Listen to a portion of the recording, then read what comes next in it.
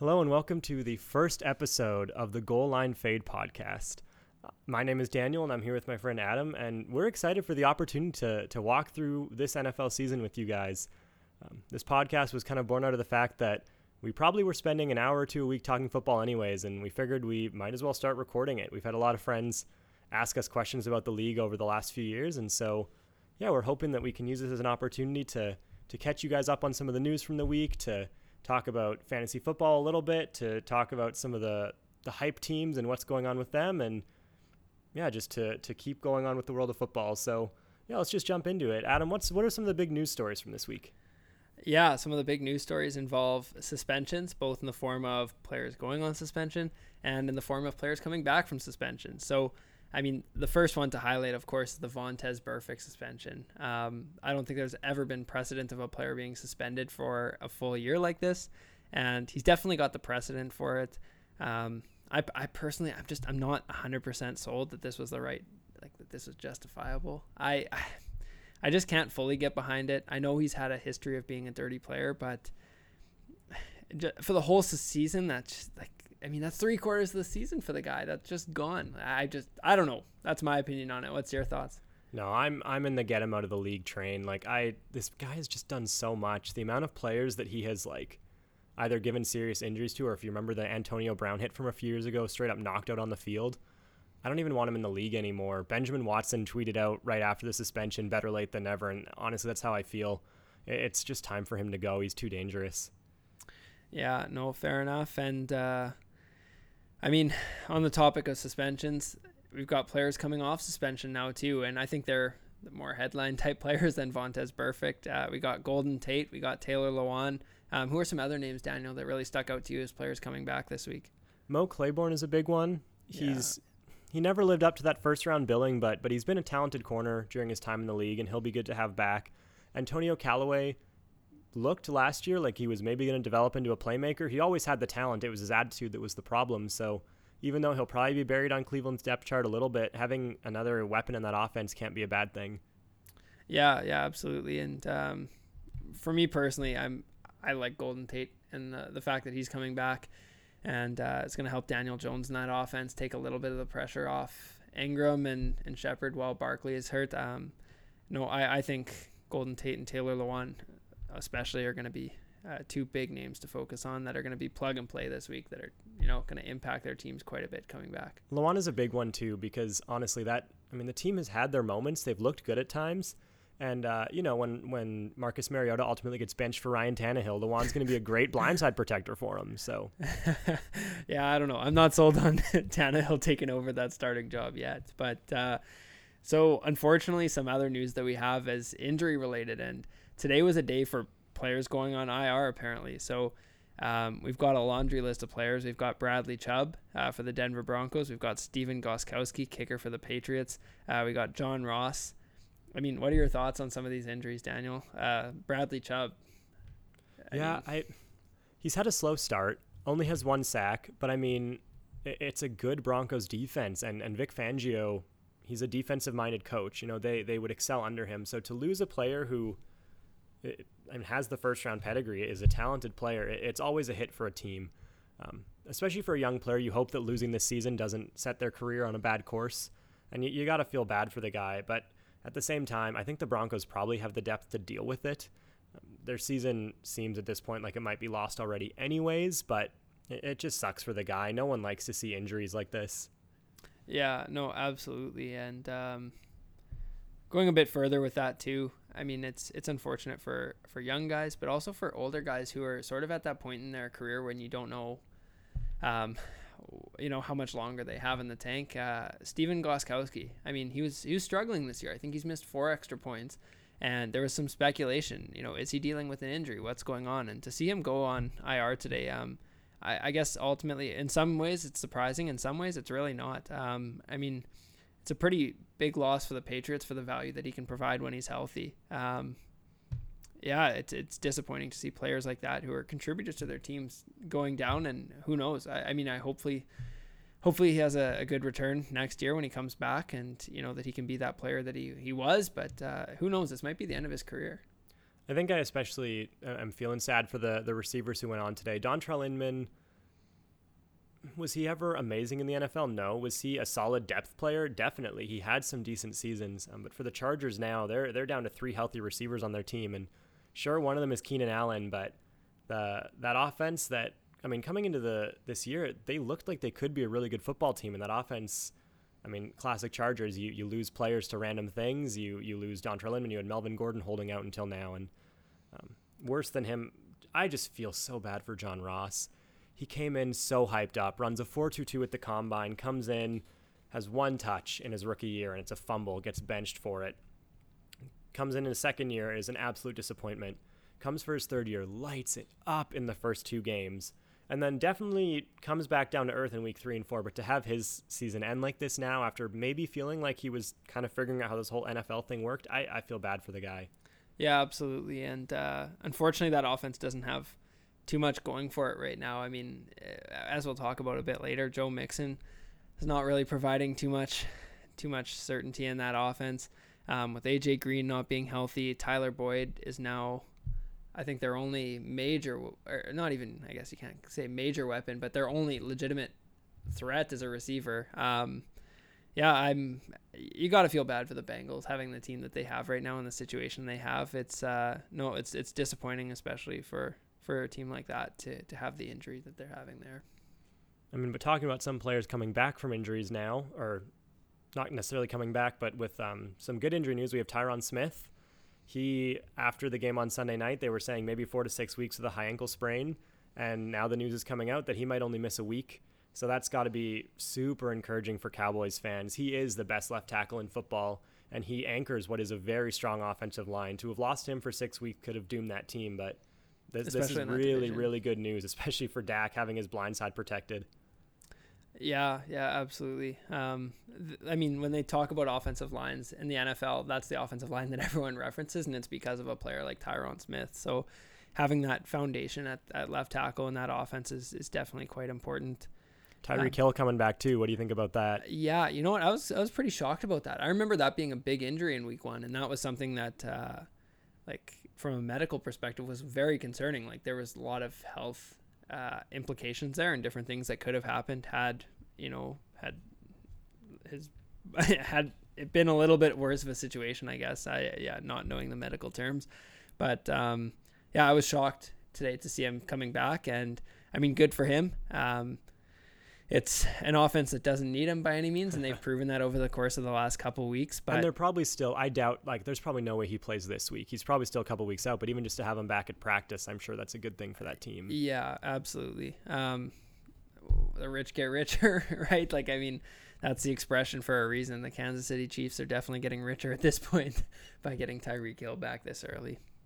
Sam Darnold's another guy too, back at practice, but they're saying until, and they have no estimate on this, when his spleen finally shrinks back down to normal size, he'll be back in. And the Jets have got to feel like their season is slipping away without this guy, and they had hopes of being a 10-win, maybe a wild card team this year. So it's got to be nice to have him potentially coming back in the next little bit. Yeah, I think especially with this one, again, not knowing the complete medical terms or the medical implications of starting a player with his health conditions, but at this point in the year, their season is, I'd lean towards saying, lost. Don't rush the guy back when there are those health ramifications on the line. It's so fitting for the Jets. You have these legendary moments like the Mark Sanchez butt fumble. You have the Rex Ryan foot fetish thing from a few years back that was real messed up. And now you have Sam Darnold with mono keeping him out. I'll never laugh at a player's injury, but a player catching mono, I definitely had a little bit of a chuckle when that news first started coming out. Well, it wasn't necessarily the chuckle about the injury. For me, it was all of my social media feeds had Bill Belichick somehow involved in this, because I was right after the Demaryius Thomas trade. Did we send Demaryius Thomas off with mono? Who knows? That was the interesting thing. Was just the way people involve the Patriots somehow, because of course they control everything. So it was definitely interesting to see how some people handled that news when it first came out. But and talking about the Patriots, next week they'll be lining up against the Washington Redskins, and Jay Gruden came out with what honestly feels like one of the most honest moments a head coach has ever had, telling the media today that he has no plans at QB and might not even decide until game time on Sunday. Yeah, so something I really liked on Twitter today was I saw this, and it was a post saying that, Bill Belichick loves to be able to prepare. He loves to be able to know the opposing team he's going up against. So maybe the ultimate way to stump Bill Belichick is not to tell him anything. So, including who your starting quarterback is going to be. So, I mean, I don't know. Is that going to work? How much confidence does that portray to the players in your locker room? Does Dwayne Haskins feel any better about having an absolutely terrible first game as a rookie when his coach is not willing to commit to him after a game like that? Who knows? Well, and here's my guess. If Jay Gruden can't figure out this QB thing, the Washington Redskins will be trying to figure out a new head coach thing by the end of next week. So yeah, absolutely. And you and I talked about this. I personally think this is the week that I thought it was going to be last week, but I think with each week that comes and Jay Gruden isn't let go as head coach, it's going to surprise me. It just gets more and more likely every week with this team as bad as they are. Yeah, unfortunately, that's the case. Yeah, so, it's just natural to talk about a coach that's being fired and some teams that are doing really well. So we're going to transition to the top of the list now. So only 3 teams in the AFC with winning records. We got the Patriots at 4-0, the Chiefs at 4-0, and the Bills at 3-1. Entering this season, to project that only 3 teams in the AFC would have a winning record after 4 weeks, it's not a bet I would have made. No, and especially, we had teams in the AFC that people were really excited about. Everyone thought Houston was going to keep taking their steps forward this year, and sure, the Jadeveon Clowney trade probably changed some minds, but it's not like he was the best player on that defense. They still seem like a team that should be pushing.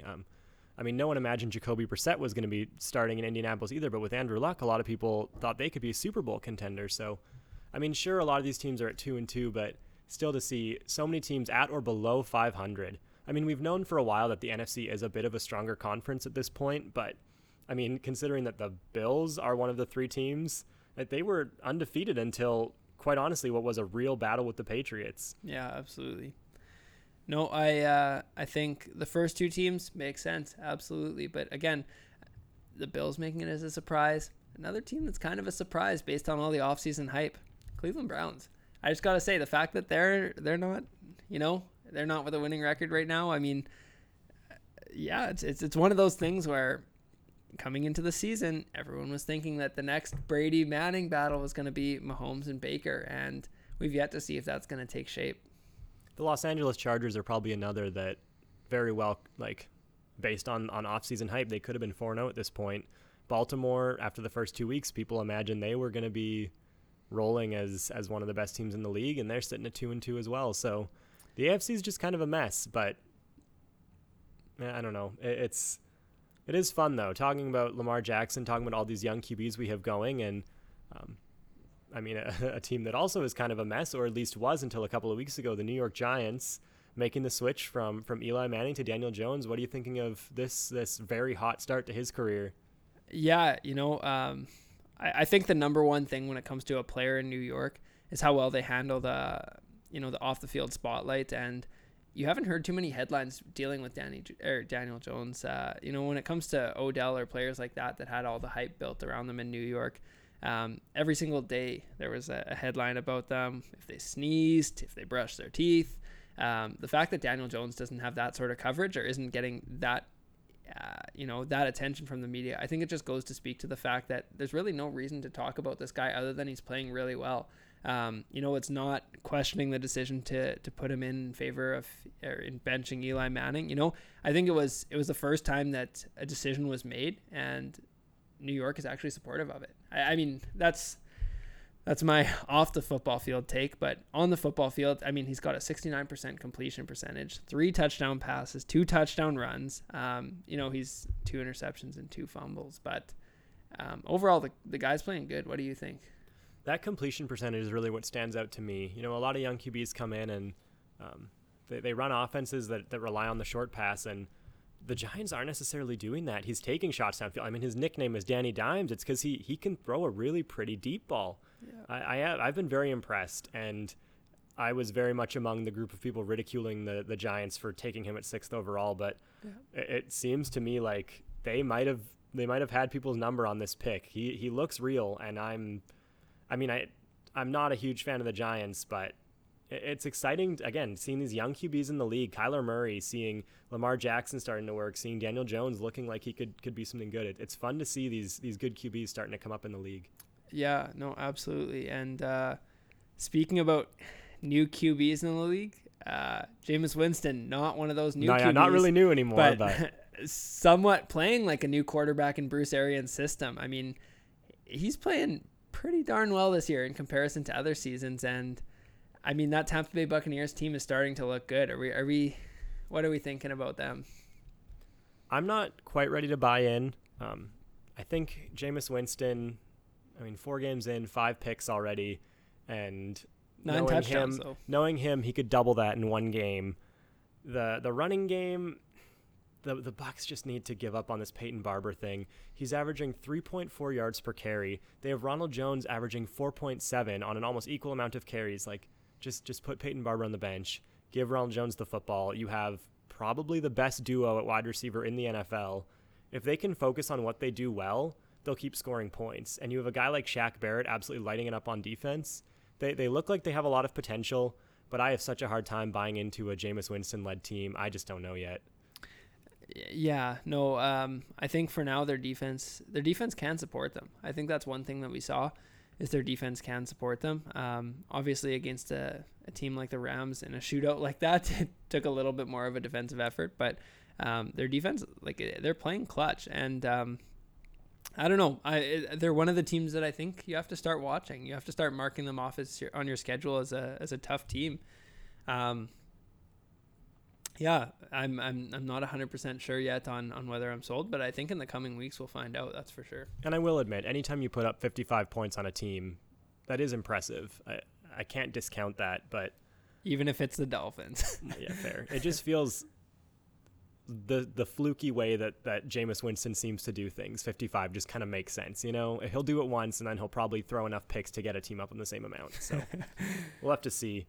But there's, shifting over from the NFC South into the AFC South, this is a division that, people expected to be competitive coming into the year, at least between the Texans and Colts. But now you have the Jags in Minshew Mania looking like maybe they're for real. You have the Titans, who no one really knows what they are yet, because it feels like one game Mariota's doing Mariota things and throwing for 170 yards and no touchdowns, and one game he's putting up 3 touchdowns and then throwing the ball well. So who are you thinking might come out on top in that division?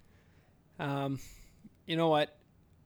I've got 2 thoughts here. The first one, I'd love to see the Colts be that team. I'm a big Jacoby Brissett fan from his days with the Patriots. I believe in the guy, and I think the guy is a good quarterback that can take a team far. If I'm basing it on schedule and just the pure talent that I think is in a locker room, I have to say the Texans, though. I think with the schedule they face, they have some tests. They have the Chiefs, they have the Ravens, they have the Patriots, they have the Bucs. But again, I just think with the talent they have, with Watson, with Hopkins, I think that they have the best shot to win this division. And I think the rest of the teams just can't match the consistency that the Texans are able to produce. Yeah, I feel like this division at this point is a 2-team race. I know some people will get mad for me discounting the Jags and the Titans here, but the Colts, when Andrew Luck was still there, were considered a Super Bowl contender. They're a talented football team, and Jacoby Brissett has looked like an NFL starting quarterback. The Colts showed some confidence by giving him money before he really started a full season, and it seems like they're winning that deal right now. The Texans, Deshaun Watson is just a winner, and they have a lot of good weapons on that offense, with the best wide receiver in football in DeAndre Hopkins, with Will Fuller as that nice speed threat. They look like a good football team too. At this point, I actually think I'm leaning towards the Colts taking this division. Jacoby Brissett is playing well enough. They have,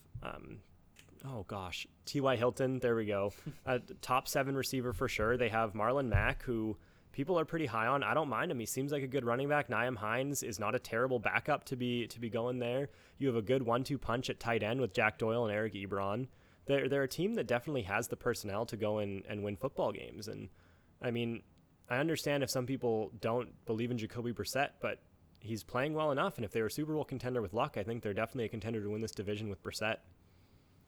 Yeah, absolutely. That'll be a fun one to watch for sure, just because how tight of a race it is. And because we truly haven't seen enough of Jacoby Brissett, I think, to see that talent that you and I are both confident he has. So, a team that we are confident in their quarterback and we have seen what he has to, or what he's been able to produce, the Cowboys. Are they for real, or after this Saints loss? What are we thinking about them? Yeah, it's funny you'd mention the quarterback, because honestly, I was part of that group of voices making fun of Dak Prescott for making his contract demands about 2 months ago. And all of a sudden, we come in 4 weeks deep, I'm saying, oh, shoot, maybe the Cowboys should have just given him the money he wanted, because he has taken his game to a new level this year. And I think that's in part due to the pieces around him. They have Amari Cooper, who I also have doubted in the past, but he's looking good this year. They have Michael Gallup coming off of injury again soon, and he looked so good near the end of last year. They have probably, disputably, the best running back in football in Ezekiel Elliott, who, I mean, you could run an offense through him, but they don't need to. They're throwing the ball. Dak is looking good. They have the best O-line in football. They have a defense that can at least get the job done. I really like the Cowboys, and I think them losing to the Saints is more a testament to how good the Saints are rather than a testament to them as a football team. I wouldn't be shocked to see the Cowboys playing on that first Sunday in February. They are a talented football team. Yeah, you know what? I want to buy into the hype. I want to say that the Cowboys are for real, because football's just fun when the Cowboys are good. I hate to say it. A lot of people are going to hate that comment. America's team. You know what? I don't buy them as America's team, but just football's fun when the Cowboys are good. And you know what? Them beating the Eli-led Giants, the Redskins, Dolphins, not the 3 most impressive teams to beat in the league. The Dolphins being historically the worst football team of all time in terms of point differential. Yeah, I mean, and the Redskins, I mean, they're not that bad, but they're still pretty bad too. I think the important thing to call out is that they have a lot of upcoming tests coming at them. So they're playing Green Bay, they're playing the Jets, Philadelphia, they're at the Giants, and then they're at Minnesota. That's their next 5 weeks. You know what? I'm confident to say in the next 5 weeks, we'll find out if Dak is for real and if the Cowboys are for real, because those are some serious tests that they're going to have to face if they truly are who they think they are and if they can actually win this division and compete in the NFC. I wouldn't be shocked to see them sitting at 8-1, 7-2 at the end of that stretch of games, but we'll just have to see. And I mean, the last team they're playing, they're the Minnesota Vikings. They've been a little bit of an enigma. They paid their quarterback a whole lot of money, fully guaranteed, and they're running the ball almost at the clip that a team from the 1980s would have. So what are we thinking is next for that football team? You know what really interests me, I guess, about this situation is I remember at one point last year, it was when John DeFilippo came over from the Eagles, and he was going to be their offensive coordinator after just winning the Super Bowl with the Eagles as their quarterback coach. And he was calling far too many passing plays. The pass to run ratio was way off. And they fired him in favor of a more balanced approach and wanting to make sure that they balanced out the passing and the running game. This year we've seen the complete opposite. I mean, like a complete 180, where it's Dalvin Cook getting the ball like a really high amount, which is great. Like, he's a very talented player, but I mean, they're eliminating Thielen and Diggs from that offense.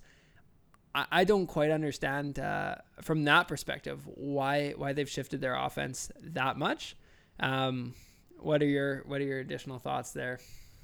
Yeah, we were talking about the Bucs having the best 1-2 punch at receiver in football. If the Bucs are number one, the Vikes are number two with Thielen and Diggs. You have so much talent in that receiving core. You have Kyle Rudolph, who never developed into what people thought he was going to be, but he's a safe tight end to throw the football to. You have Dalvin Cook, who can definitely play as a receiving back, and somehow you have Kirk Cousins averaging 7.4 yards per attempt. And just for some comparison, we have Mahomes at 9.7, which is not surprising. But Lamar Jackson, quarterbacking an offense that everyone kind of thought would just be a dink and dunk, try to kill you with short passes, averaging 8.3. Kirk Cousins is not a bad QB. I remember early last season, he was throwing balls with touch like I've never seen before. He was making such nice passes, and now they've almost abandoned it. You can't fault Stephon Diggs for maybe wanting out, and Adam Thielen for coming out and kind of low-key ripping on the play calling, and maybe even Kirk Cousins there. I don't know what this offense thinks they're going to do the rest of the season, but eventually teams will clue in and start just putting 8 men in the box. Yeah, it's they're one of those teams that, especially in the division that they're competing in, they can't afford have this early slump in the year. And I think in the next couple games, they'll have to shift their offense and really find out the offense that they want to be going forward. Another team that's really had to shift their offense with losing Ben Roethlisberger was the Steelers. And you know what? I didn't watch as much of the Monday night game as I would have wished, but Daniel, you watched it, and I know you texted me immediately about the offense that they were running there. And what are your thoughts? What were the main things that stuck out to you as unique? Yeah, I love unconventional offenses so much. And seeing the Steelers come out and run the Wildcat 9 times with incredible success was so much fun for me. It definitely is not the Steelers of old. I think I might have seen one deep pass the entire game, and it happened to go for a touchdown, but that's because they just set that defense up. They were dumping it off to running backs and screens on little on bootleg, just quick throws to the running backs, but they were putting up points. Jalen Samuels goes from 0 touches a week ago to touching the ball, I think 17, 18, 19 times between his carries, his catches, and his technically passes according to the stat sheet, but they were essentially Wildcat handoffs. I don't know. It feels like a college offense, and it's kind of fun to see in this league, and it seems like it's the best way to make Mason Rudolph really look like an NFL quarterback. Well, absolutely, and I think, again, not that I watched it, but I think if they want to win that division, I think we've seen that, your offense needs to be unique and set up to the situation that you have. And for the Ravens, it was customizing their offense to Lamar Jackson. For the Browns, it's making sure that Baker's comfortable in that offense and has the weapons around him. And this might be the Steelers' way to, to make their offense the best it possibly can be for them.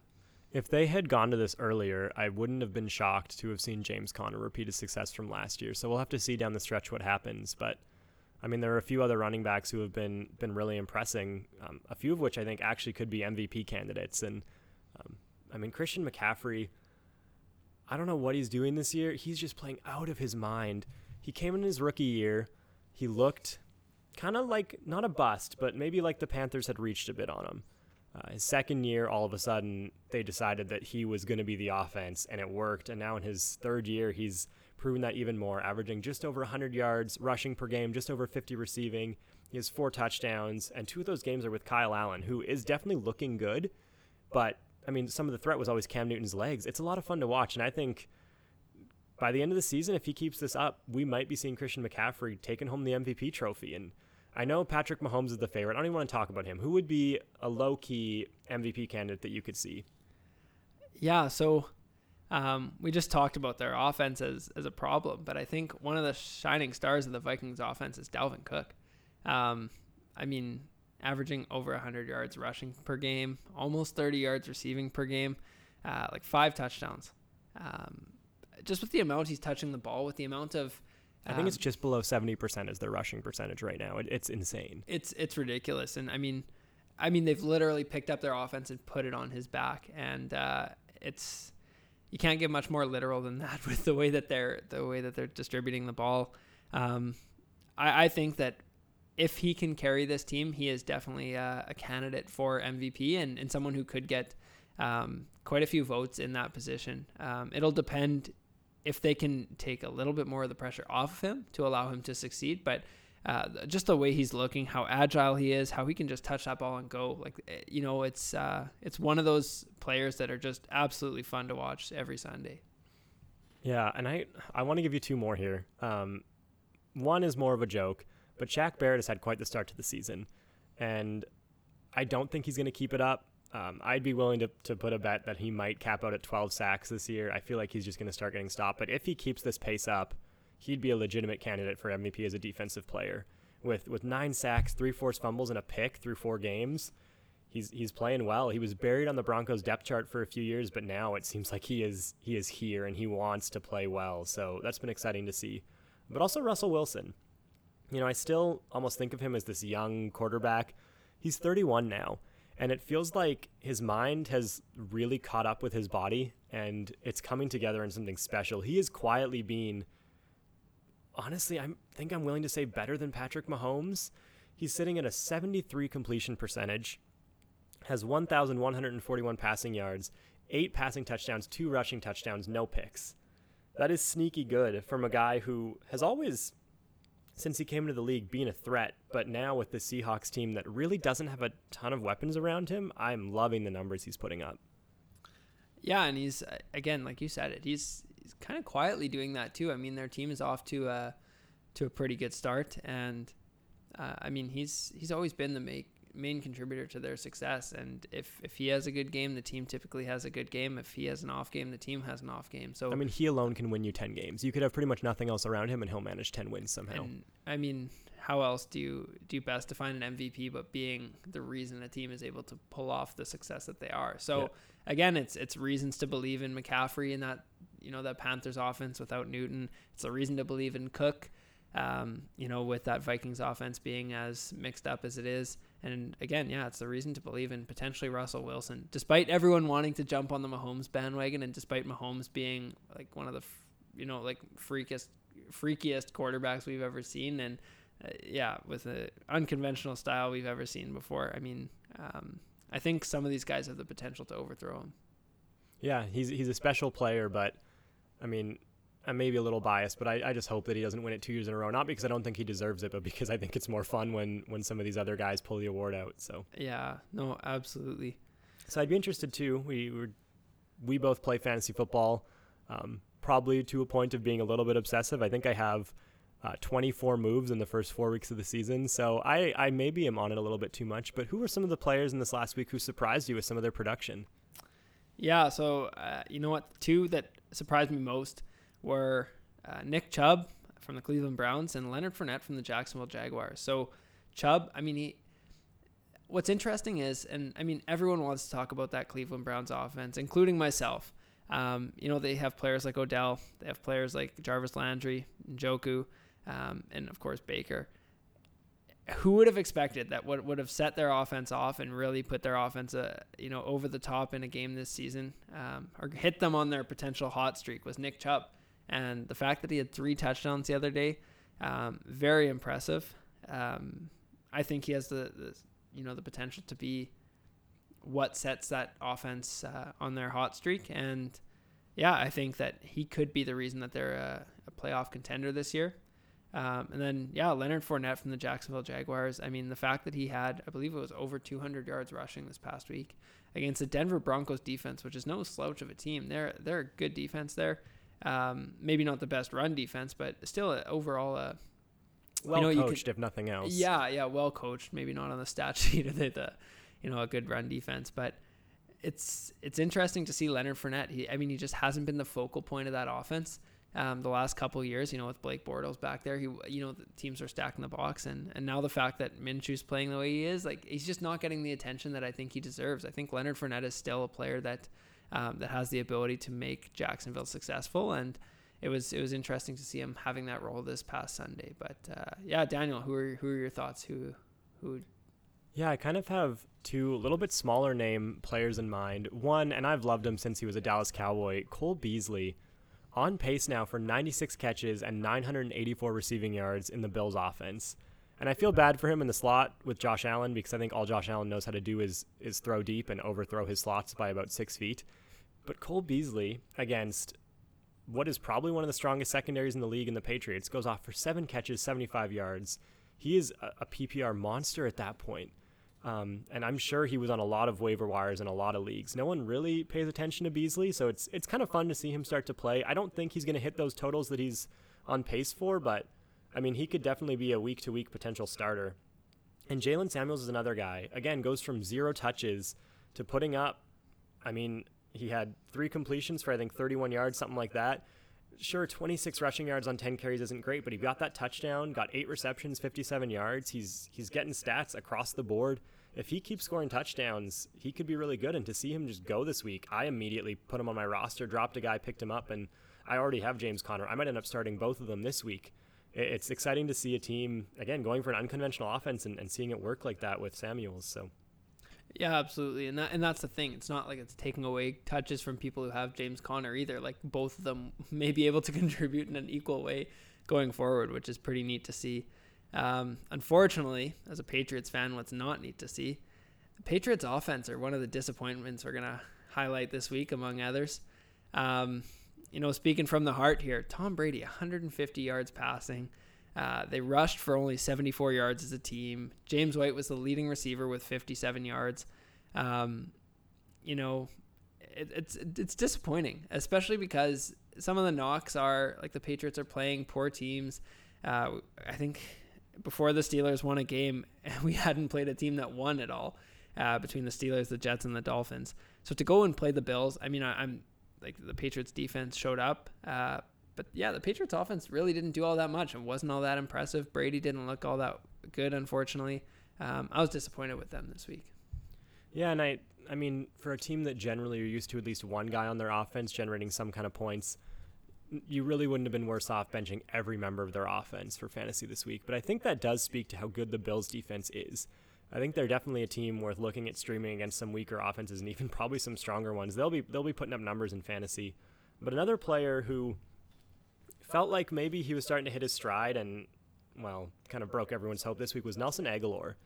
Last season, again, a PPR, really solid PPR player in fantasy, and comes out and has a bit of a disappointing start, but it looked like his momentum was starting to roll, and then he manages one target in a full game with his starting quarterback playing the whole time, and it's just disappointing. You know, so many hyped Agholor owners who like put him in expecting wide receiver 1 numbers, and he gives you a grand total of 0 points. It's just disappointing.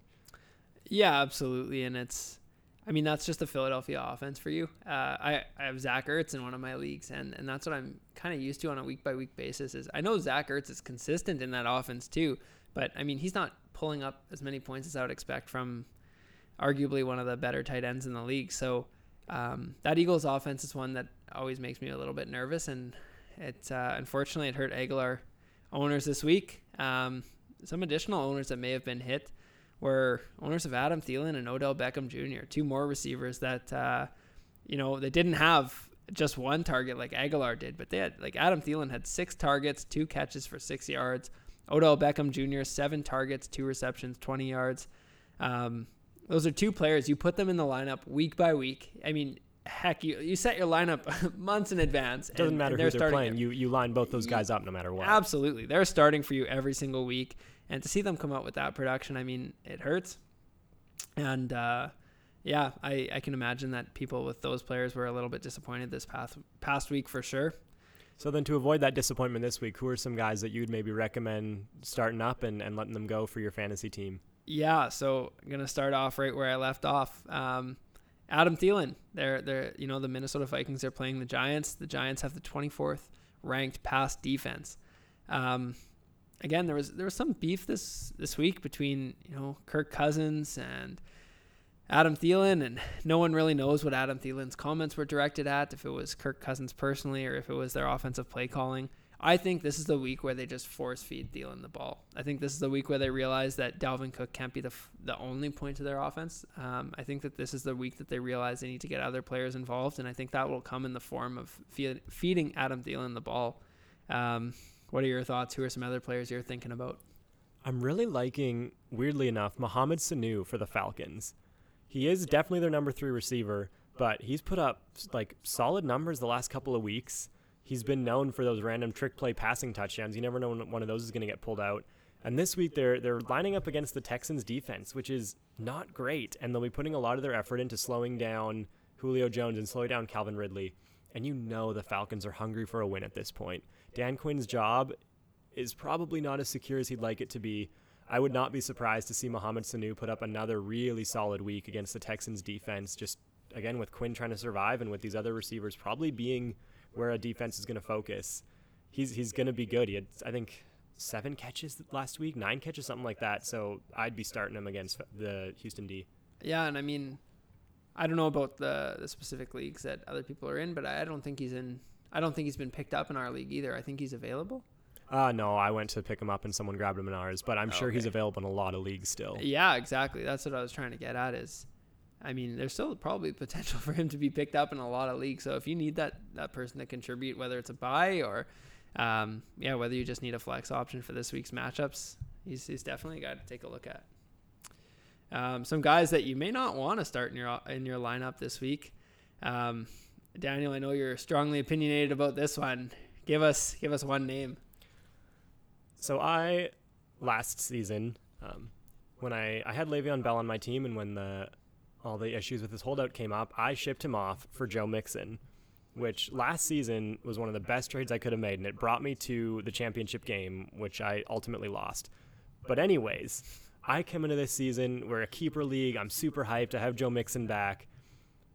The Cincinnati Bengals do not have an offensive line that belongs in the NFL. The blocking is horrendous. And it's not only time to sit him for this week. I think it's time to be maybe trying to ship him off to someone who maybe still values him, but it's time to throw in the towel with Joe Mixon. He's got to go, and it hurts me to say it because that's probably what will lead me to starting both James Conner and Jalen Samuels this week, but I just can't trust Joe Mixon to be a focal point of my team anymore. Yeah, no, fair enough. I think, again, like their team just isn't producing on offense, and I think, when you're thinking about fantasy, that might be one team that you fully rule out starting any players from the Bengals. And unfortunately, Joe Mixon is one of those guys that people had high expectations, like yourself, that he was going to perform for you. But yeah, unfortunately, it's just not the case. When it comes to other sits, I don't know. Do you have any other thoughts on anyone else to sit this week? Well, and I know we're probably going to have a disagreement on this one. If I'm a Melvin Gordon owner, I am looking at people getting hyped that he's coming back, and I am trying to trade him while he is hot because Eckler has played way too well for the Chargers to stop giving him the ball. That's going to be a carry split, and it is time for Melvin Gordon owners to jump ship and try to get as much value as they can. I think this week, once people see his usage, his value will be completely gone. Yeah, and that's what I really want to see this week. Overall, whoever's handling the ball for the Chargers is going to have a great week. The Broncos are the 30th ranked rush defense. So while Fournette did run through them, and Vic Fangio, we like to think that he has the potential to coach a strong defensive unit there. They just aren't that strong when it comes to the run defense at this point in time. So whether it's Eckler, whether it's Gordon, whoever's touching the ball is going to have a good game. So I'm willing to bet that that's going to be Melvin Gordon. So you and I disagree on this one. I'd personally put him in the starting column. But yeah, it'll be interesting to see how that offense uses a player like Eckler, because you're not going to put him on the bench for Melvin Gordon. Like, you need to utilize his capabilities, especially because of the situation that you talked about earlier where they only have a couple healthy receivers.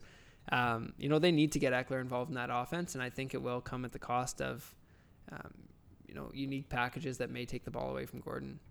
So another thing we were wanting to look into today, there's a lot of teams that are starting to really get some hype trains rolling behind them, and Adam and I have always been pretty opinionated about the goings-on in the NFL, so we have a few teams listed here, and I'm sure we'll make some teams' fans upset, but Adam, how are you feeling about the Detroit Lions? You know what? This is a team that I want to believe in. Anytime a team has the Kansas City Chiefs in the last couple of years with Mahomes leading them, has them on the brink of losing a game, I cheer for that team so hard. And to see Detroit be so close to pulling off that win and unfortunately lose it was pretty heartbreaking. I'm not willing to buy in though yet. Detroit will always come up and have those really strong games, and then they'll just drop off. And I want to see that consistency. I know with the Matt Patricia-led squad, they have the opportunity to be a strong team. I don't doubt that whatsoever, but I want to see it a few more weeks before I'm willing to buy into the hype train that they could be good. See, and it's funny, that name, Matt Patricia, is one of the big reasons that I am buying in on this team. I know last year there was a lot of turmoil because people thought that he was trying to implement the Patriots system in Detroit, and the players were kind of rebelling. But at the start of the year, it feels like the team really bought into what he wanted to do. And I know there's a lot of people who feel differently. I still think Matt Stafford is one of the best quarterbacks in the NFL. There have been people wondering if he'd get traded, wondering all these different things. But with a QB like him and with the offense that he has around him in terms of personnel, it's a scary team. Is the defense amazing? No. Matt Patricia is a defensive-minded coach, and he'll be able to boost them a little bit. But, I mean, this is not a bad football team, and I am wanting to buy in on the hype. I don't think they can win that division because Chicago is just too good, but they could very much be vying for a wild card spot out of that division for sure. Yeah, it's one to watch, and that's probably one of my favorite divisions to watch. It's always a fight between primarily like the Bears and the Packers, but the Vikings potentially being there. It has four really good football teams. Absolutely, and that's the thing. Detroit is always that team that you don't always filter in the mix as much, but this could be the year that they put themselves in the mix. Talking about another team that has not been in the mix for a long time, and this offseason, everyone's buying into them being, Super Bowl champs before the season even starts. What are your thoughts on the Cleveland Browns? Yeah, we got Detroit and Cleveland, the two teams that have gone 0-16. Yeah. I was in on the Cleveland hype. I was predicting, and this is almost embarrassing at this point, I thought 12-4. That's what I was telling people. 12-4, 10-6, that was kind of the season they should be expecting. And it was not a good start, but I do believe that this week, this offense finally clicking, I think they're there. And that defense is strong. And with Odell Beckham, with Jarvis Landry, with Nick Chubb, with David Njoku when he comes back off of IR, they're going to start pushing teams. And this is a team that could win the division. I know Baltimore is very much the favorite, but I do like the Cleveland Browns at this point. And they'll most likely come and bite me in the butt when they get absolutely blown out this week, which is very possible. But I don't know. It feels like it's Cleveland's time after this week, and I still think 10-6, 11-5 might be possible. Yeah, I'm... this is one of those teams that it would be somewhat exciting if they were good. It would be exciting if they could, compete with the Chiefs. And I won't say compete with the Patriots, but, if there was a little bit more of if it wasn't just Patriots and Chiefs at this point. I'm not willing to buy into it, though. I need more weeks. I need more time to be able to actually assess whether or not I think they're a strong team. But you know what? One team that I am willing to buy in on very little film, or like a short amount of confidence, Tampa Bay Buccaneers. There's something about them, and yes, we've talked about them quite a bit already. I think this is the year. I think this is the year that Jameis Winston proves that he's capable of taking that team to the playoffs. You know what? I think I'm buying in on this hype. Yeah, I'm not interested in this team. I think Jameis has shown us who he is in his time in the league. He'll fall apart in a couple of weeks here. For all the weapons they have, they just don't have a quarterback to get the ball out there. So I wouldn't be buying in. They're in a tough division with the Saints, with the Panthers, who are looking like they might actually really start doing things, and with a Falcons team that's going to be desperate for wins really soon here. I can't even see them making the playoffs. They probably will come in third in that division would be my guess. Yeah, that's interesting. And the divisional battle this week against the Saints will be a telltale sign of whether or not they're capable of fighting in this division. And who knows, if they can capture wins against, Drew Brees-less Saints, it could go to pushing this team into the early lead for the division, and then who knows if they can maintain that going on. Speaking about another team that has a division lead, the NFC West, San Francisco 49ers. Undefeated. Is that expected? Is that I don't know how to interpret this team right now. It's kind of an unexpected one. Jimmy G, I want to believe, but his stats at this point, I think he's played better than his stats show, but I still don't necessarily think he's the savior that San Fran was waiting for. I like the football team. I think they're well coached. I think that they have potential. I think 3-0 is them overachieving greatly. I think they're in a really tough division that they have no hope of winning. They might slip into a wild card spot, but I think this 3-0 start will be soon forgotten. Yeah. I think as much as people want to talk about Jimmy G and what that offense is doing, I think the defense is their chance to be good. I think with DeForest Buckner and what their defensive line is doing, what Richard Sherman in the back end is doing there, I think their defense, again, is what has the potential to maybe help them carry that lead in the division. But, I'm not willing to buy in on this either. I think, 3-0 is more of a scheduling type record as opposed to actually reflecting how good they are. I'm not willing to buy into them. So last one then, the one that everybody is in on right now. There's memes. There's some very interesting offers to a player from some suspect companies. The Jacksonville Jaguars come out, lose their starting quarterback, and a 6th-round rookie comes and is leading them to wins. What are you thinking with the Jags? Yeah, you know what? Talked about it a bit earlier. I think Leonard Fournette is the focal point of this team, and I think for Gardner Minshew to come in, is he playing well? Absolutely, especially for a person coming in from his position. It's not like this is a first-round pick. Like, this is a 6th-round pick that's coming in. Do you want to draw the Tom Brady comparisons or not? Yeah, no. They did that with Luke Falk, and that made me a little bit Yeah, not going to go over that topic. But anyways, like this is the 6th round pick, came in first week of the year. How much time did he get with the starters? How much time did he actually get to mesh with them? And he's led, some pretty good offensive series. And I mean, he's doing pretty well in Jacksonville there. But I think the focal point is Leonard Fournette. I think that Leonard Fournette has the opportunity to carry this team, and the team will only do as well as Leonard Fournette is able to take them. An interesting situation about this team is the Jalen Ramsey controversy. Who knows if he's going to play there? Who knows if he's getting traded? But I think that this team has to build themselves on Leonard Fournette if they want to be successful. Yeah, I think I'd be shocked if Jalen Ramsey was traded at this point. But even with him, I'm waiting for the Gardner Minshew train to kind of derail. I can't see them being competitive in their division. I can't see them making the playoffs. But Jacksonville's proven me wrong before. So moving off of specifically on-the-field stuff, Adam and I found it a lot of fun just to scroll through Twitter and see what's going on in the NFL world. And it's been a good week for Twitter, I think.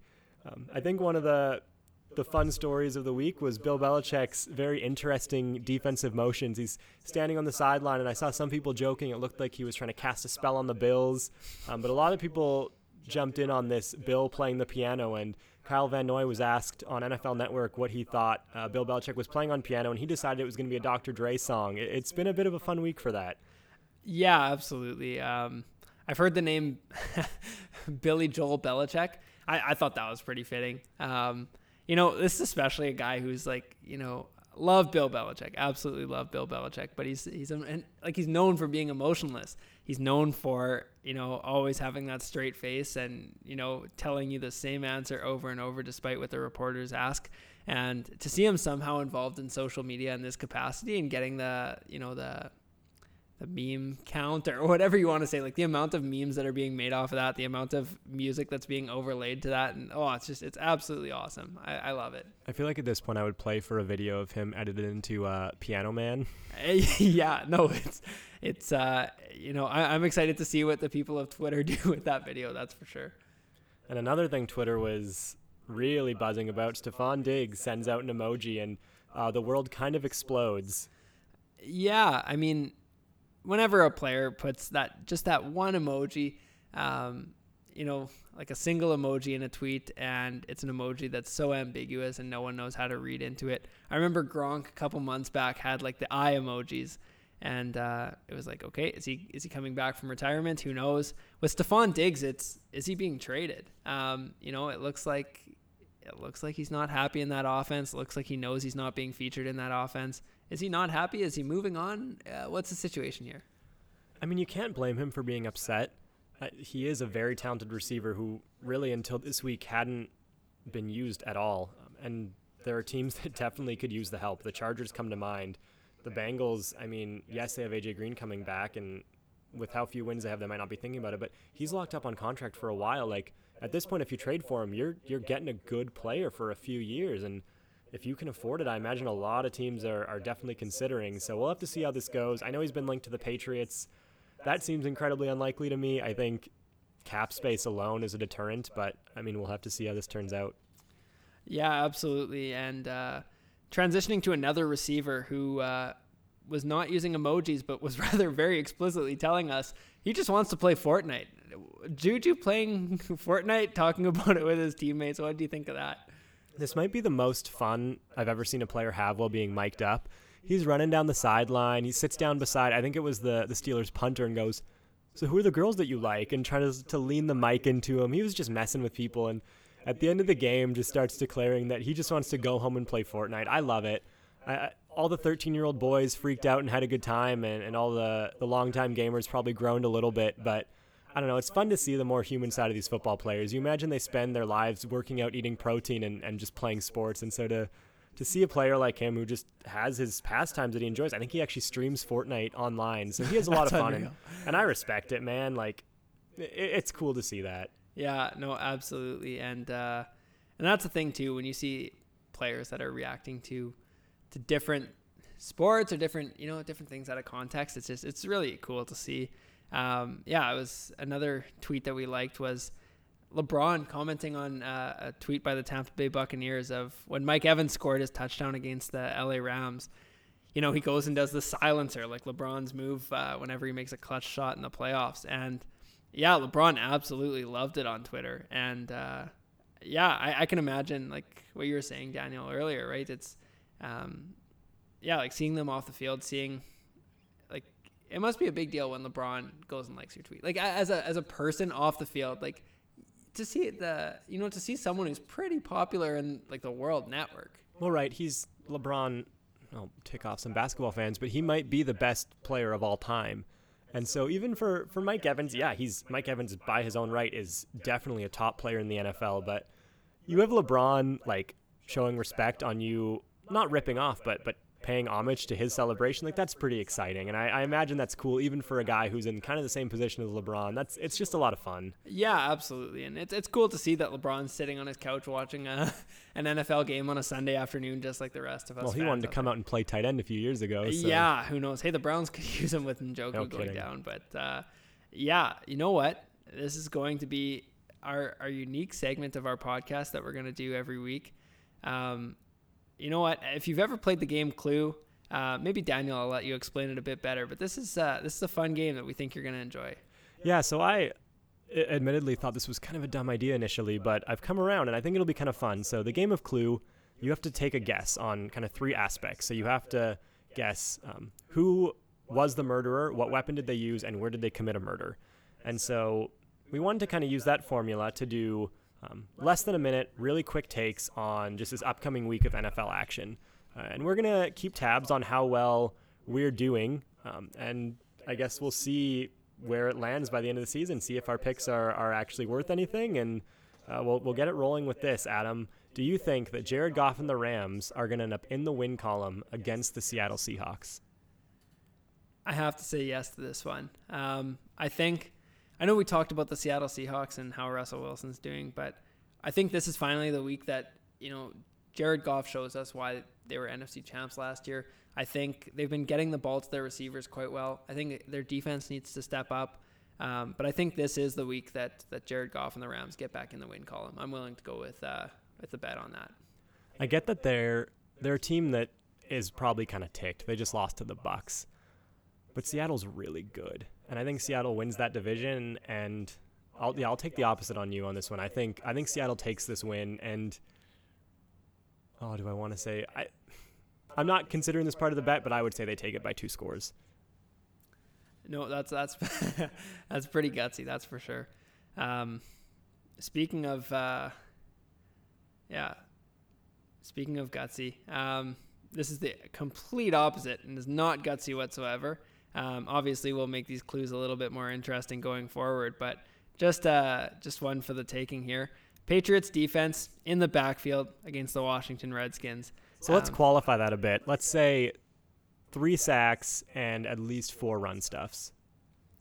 You have to take that. I mean, I'd be willing to say 5+ sacks. Just the way, Kyle Van Noy, AFC Defensive Player of the Week. Guys that are playing big roles as far as snap count. You got Jamie Collins, you got Kyle Van Noy. Even guys like Adam Butler are playing really well and getting in the backfield consistently. Guys like Chase Winovich. These guys are going to get 5+ sacks against whichever quarterback Jay Gruden decides to put in there, and potentially his last game as head coach. Yeah. No, this one, I think you're right. You got to take it. We got to give ourselves a few of these easy ones because otherwise our records probably wouldn't look really good. So our last one then is Ezekiel Elliott going to end up in the end zone against the Green Bay Packers defense. Yeah, I'm very confident saying that he will. Just the way that Jordan Howard played for the Philadelphia Eagles, it was, it's one of those games where you see how well a player plays and the next week that that's going to be an exposed part of that defense. So I think the Cowboys recognize that the Packers just aren't able to handle that running game. So I think the Cowboys do attack this, and I think that Ezekiel Elliott gets in the end zone against the Green Bay Packers for sure on Sunday. Yeah, he played so bad on Sunday night, and so I feel like in what's essentially an anger game for Ezekiel Elliott, I'd be willing to bet he gets in twice. So, I mean, I guess we'll see how these picks pan out, but we just want to thank you guys for joining us on this first episode. We realize that we're definitely new to this, and we'd love to hear your suggestions. So if there's any segments you think would be fun to add, or any suggestions for the podcast at all, you can shoot us an email at thegoallinefade@outlook.com. Thank you so much for joining us, and we'll hopefully see you again next week.